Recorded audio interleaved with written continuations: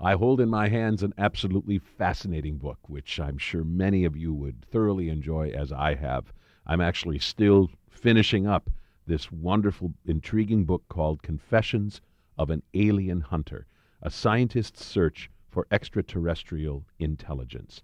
And the author is Seth Shostak. He is a senior astronomer with the SETI Institute, and he has spoken about this for quite a long time, particularly in his own weekly radio show, which is called, intriguingly, Are We Alone?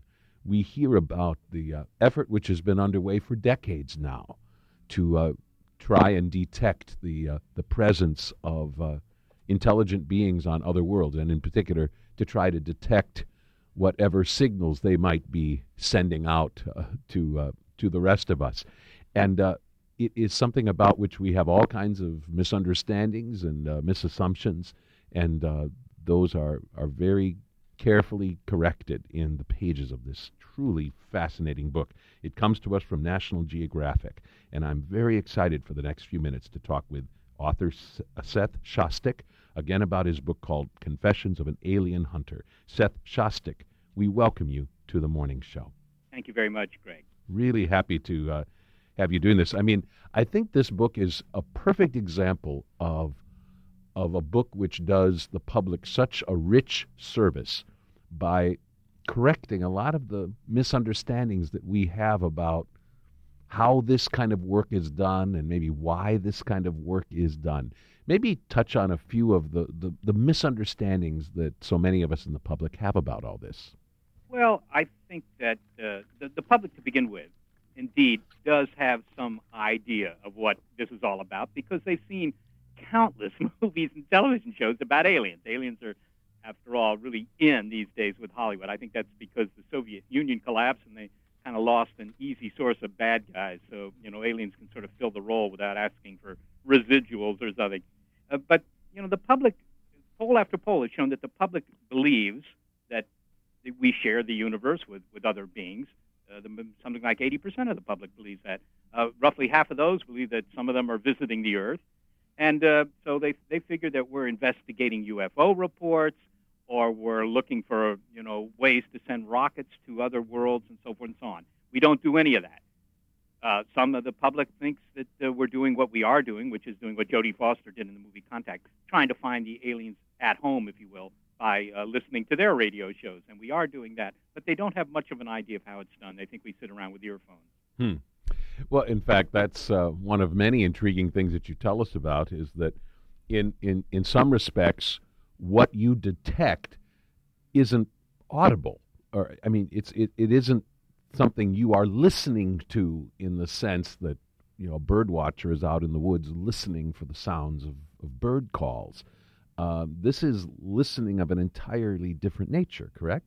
That's right. And that's simply demanded by the fact that, the aliens, if they're out there, none of them ever sent us an email or, a fax saying, look, check us out on 1260 kilohertz on the dial and, that kind of thing. We don't know where to point the antennas. We don't know at what frequencies to be listening for their signals. And, of course, we don't know what kind of signals to listen for. Well, that's a lot of unknowns. But on the basis of what we do know about astronomy, the construction of the universe, what makes sense from, if you will, a technological point of view, we can kind of guess on some of these things, and we try and do that. But, anybody who saw the movie Contact may recall that Jodie Foster just, when she was trying to pick up the alien, she just sat on the hood of her car with a pair of earphones, waited about 20 seconds, and then she heard something. Well, I wish it were that easy. Because we don't know where on the dial to listen, we listen to hundreds of millions of channels at once. I mean, I guess this is a man's dream. No longer do you, frustrate your wife by flipping through the channels. You listen to a couple of 100 million at once, or watch them, I suppose. But, you can't do that with earphones. It's all automated. It's done by computers and that sort of thing. So in some sense, maybe it doesn't look quite as romantic as in the movies, but it does make the experiment a lot faster and more efficient and gives it a greater chance that we'll hear something. Help us understand when you do have that antenna pointed up towards the sky and are taking in material, if we want to call it that, how much is there and the process by which you have to sift through what is supposed to be there, to detect what is not supposed to be there, or something which would be sort of an unexpected sort of signal.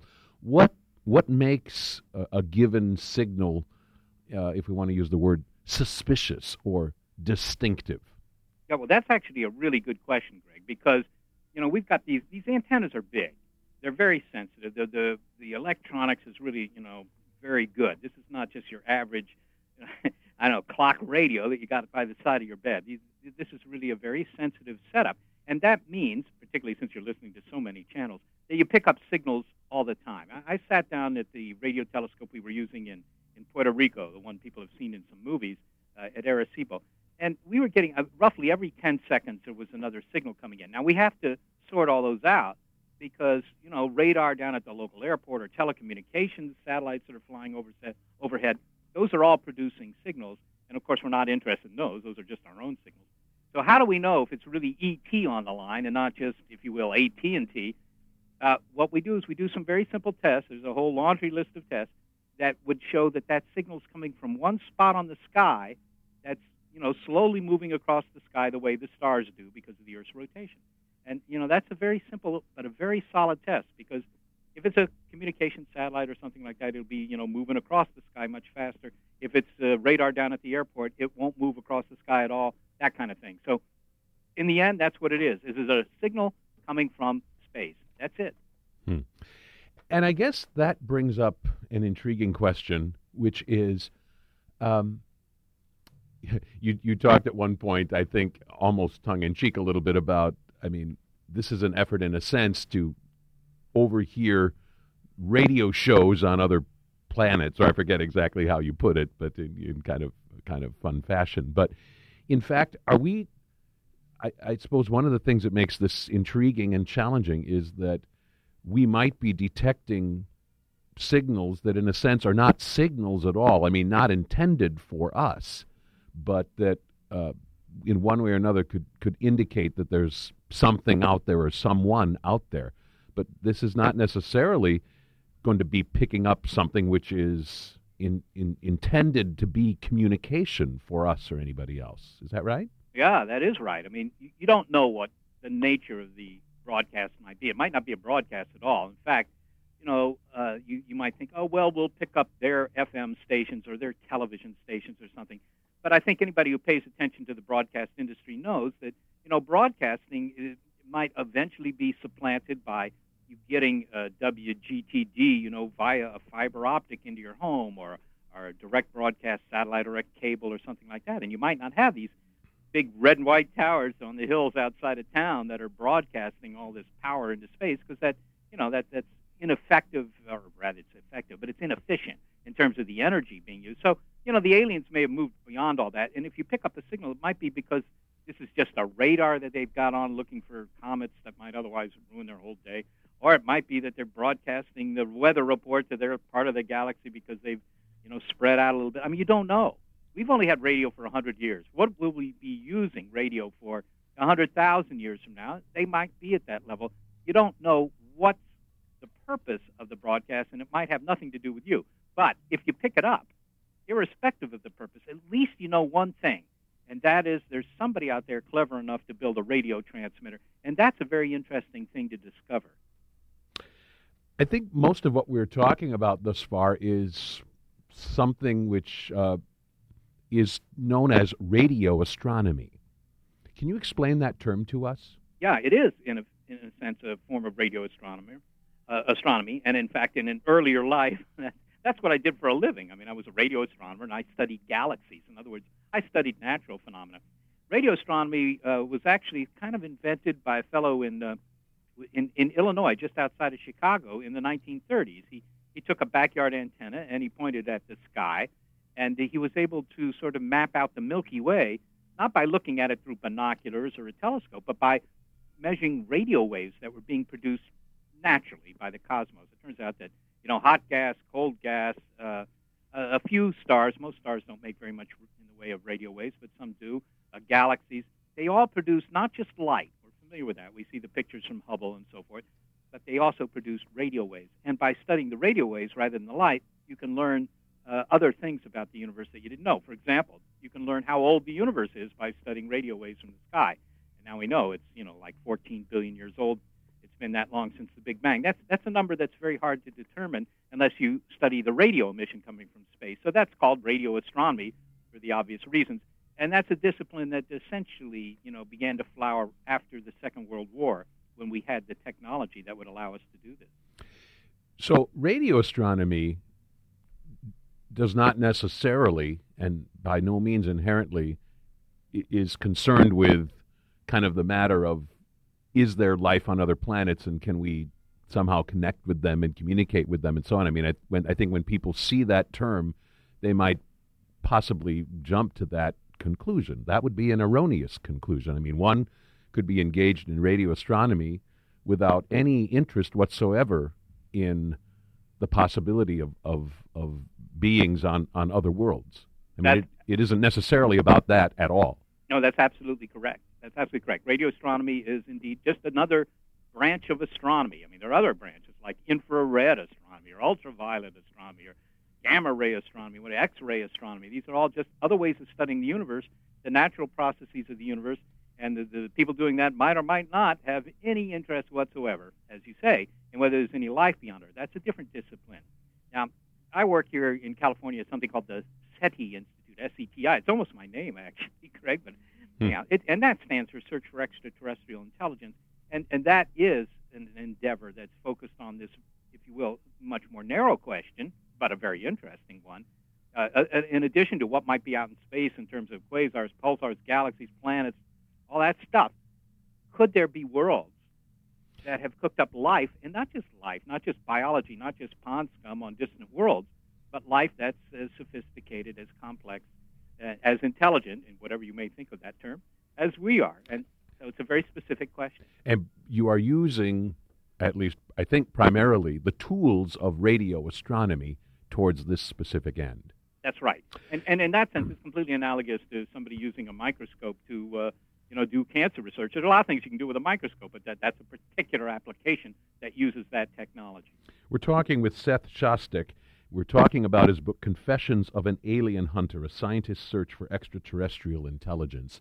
We have danced around a rather important question, which I think we need to really take aim at right now, and that is the assumption that this is possible, and the assumption that a lot of people make that it's even likely that there are intelligent life forms on other worlds, and that if we make the kind of efforts which you are undertaking, we might connect with them.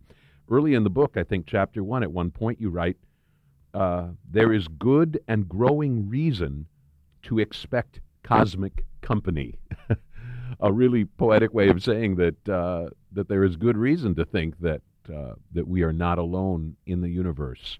Summarize for us what you think the most compelling reasons are to believe that.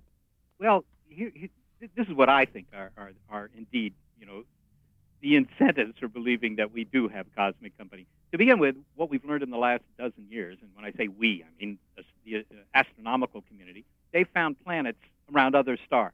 Yeah, we lost a planet in our own solar system. Pluto's no longer a planet. That's a semantic difficulty. But we have found that other stars have planets too. When I was a kid, back when they invented paper or whatever, when I was a kid, we didn't know whether other stars had planets. I mean, most people sort of assumed they did, but that was an assumption. That's not science. Was there real data? Now we have real data, and in fact, if you talk to the people who find these planets, and more than 300 have been found so far, and say, look, if you had perfect telescopes, what fraction of stars do you think actually would turn out to have planets? And they say, oh, well, maybe a half, maybe three-quarters. Well, to an astronomer, a half is the same as all, right? There's hardly any difference there.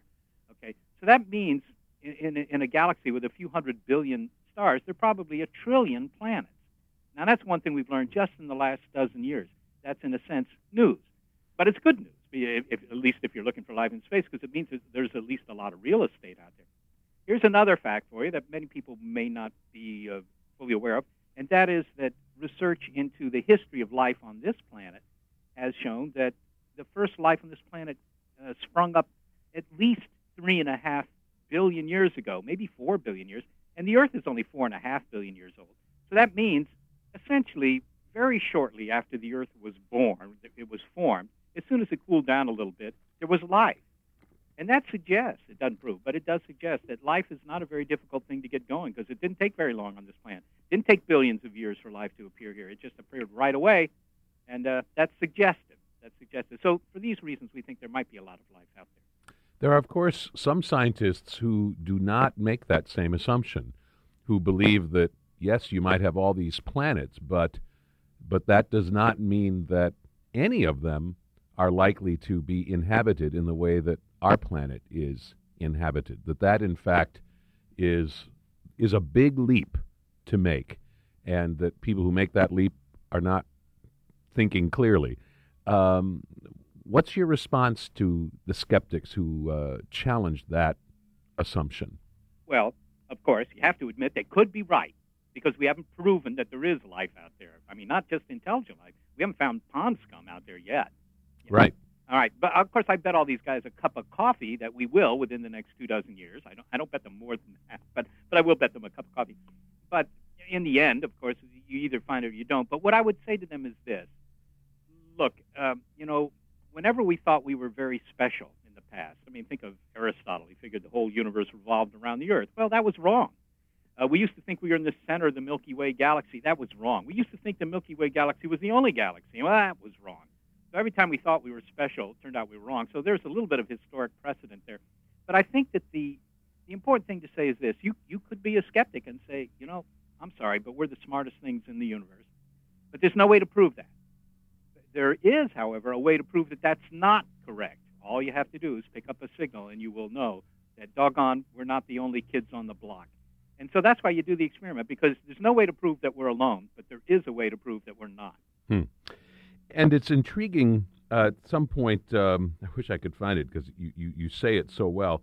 It's the idea that it may be a long shot. I mean, that even if somebody is out there, it's possible that we might not ever find them, or they might not find us. I mean, across these vast reaches, it could be possible not to connect. But if we don't try, we absolutely will not connect. I mean, to not even make the attempt assures us that we will never connect with beings if they are out there.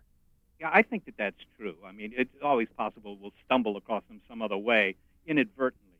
But I mean, it's sort of like, I think an analogy I may use in the book, indeed, is when they were sitting around a couple of hundred years ago in Europe discussing whether there might be a big continent at the bottom of the globe, right? This so-called Antarctic continent, although they didn't call it that at that time. I think they called it the Great Southern Continent or something like that. And you could sit around and have as many beers as you wanted discussing this and argue back and forth. But in the end, you're never going to settle that question by having another beer. The only way you're going to settle that question is by building some wooden ships, as they had at the time, and sailing southward and going to look, doing the experiment, in other words.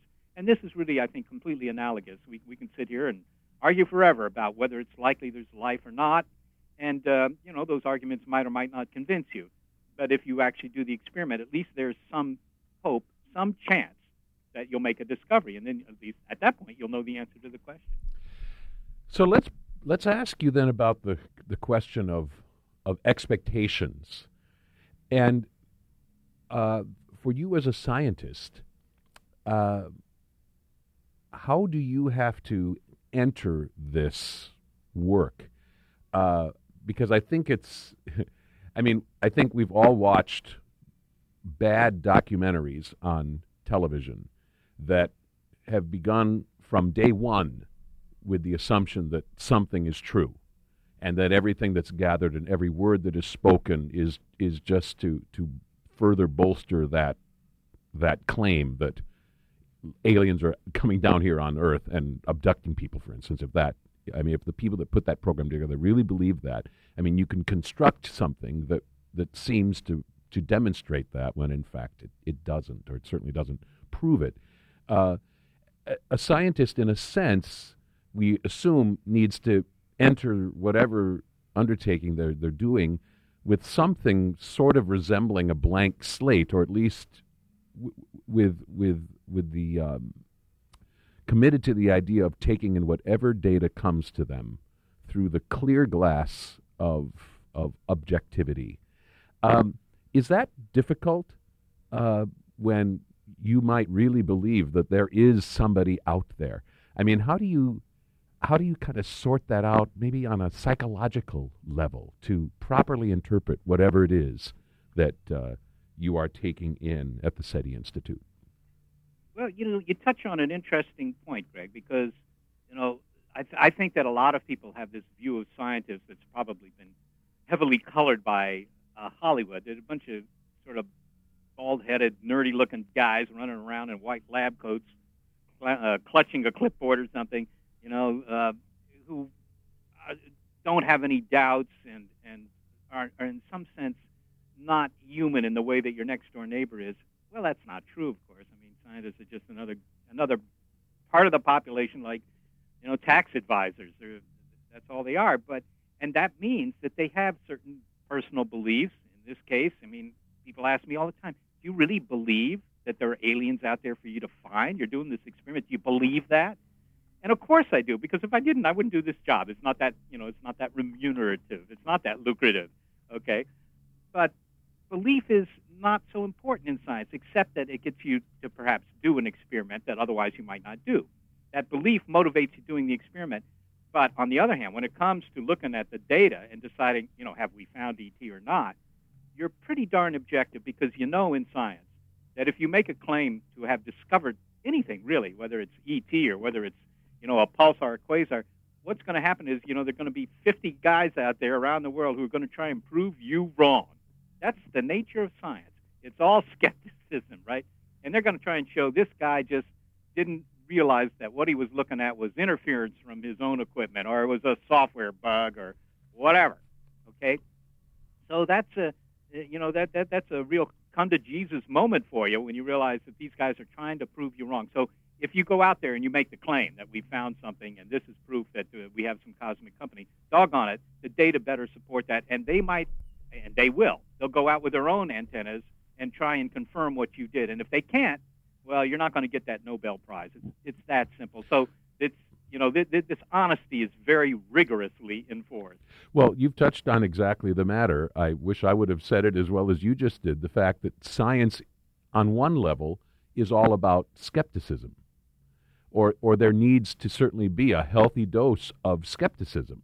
And I guess that's kind of the question that I have is, for you as someone who really believes that there is somebody out there, where for you is your own skepticism? I mean, it's not just the skepticism of other scientists out there and or journalists, but doesn't there need to be some skepticism within you and your colleagues as you interpret this data?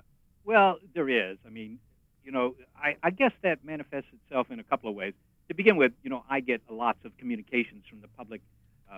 Every day, I suppose, every other day, I get an email or a phone call from somebody who claims to have seen the aliens here on Earth, right? They've seen something in the sky, and clearly, from their point of view, it's not aircraft, it's not balloons, it's a UFO that's actually an alien craft and so forth. And I tend to be skeptical about that because I've heard so many of these stories, and yet, if I go down to the local science museum, or I go down to Chicago, look in the Museum of Science and Industry, or go to any of the universities, there's no evidence stacked up there that this is true, and there would be if it was actual. I think if it was compelling evidence. So there's a certain skepticism about people who claim, yeah, there are not only aliens out there, but they're visiting Earth, right? I wish that were true. That would make my job a lot more interesting if it were true. But, true and maybe it would even improve my social life. I don't know, but in any case, so there's skepticism there. But in terms of our own experiment, which is after all looking for signals, we get signals all the time. We get signals every 10 seconds when we're at the telescopes. You pick up a signal, right? You got these giant antennas. We're listening to 100 million channels at once. Of course, you pick up signals, and and when the media will show up at the telescope and watch what we're doing and turn on the beta cams and whatever, they get really excited when they see these things. Oh my God, this is it. What's that one? Exactly. What's this one? This is fine. You guys have been looking for years, but the night we show up, you're going to find ET.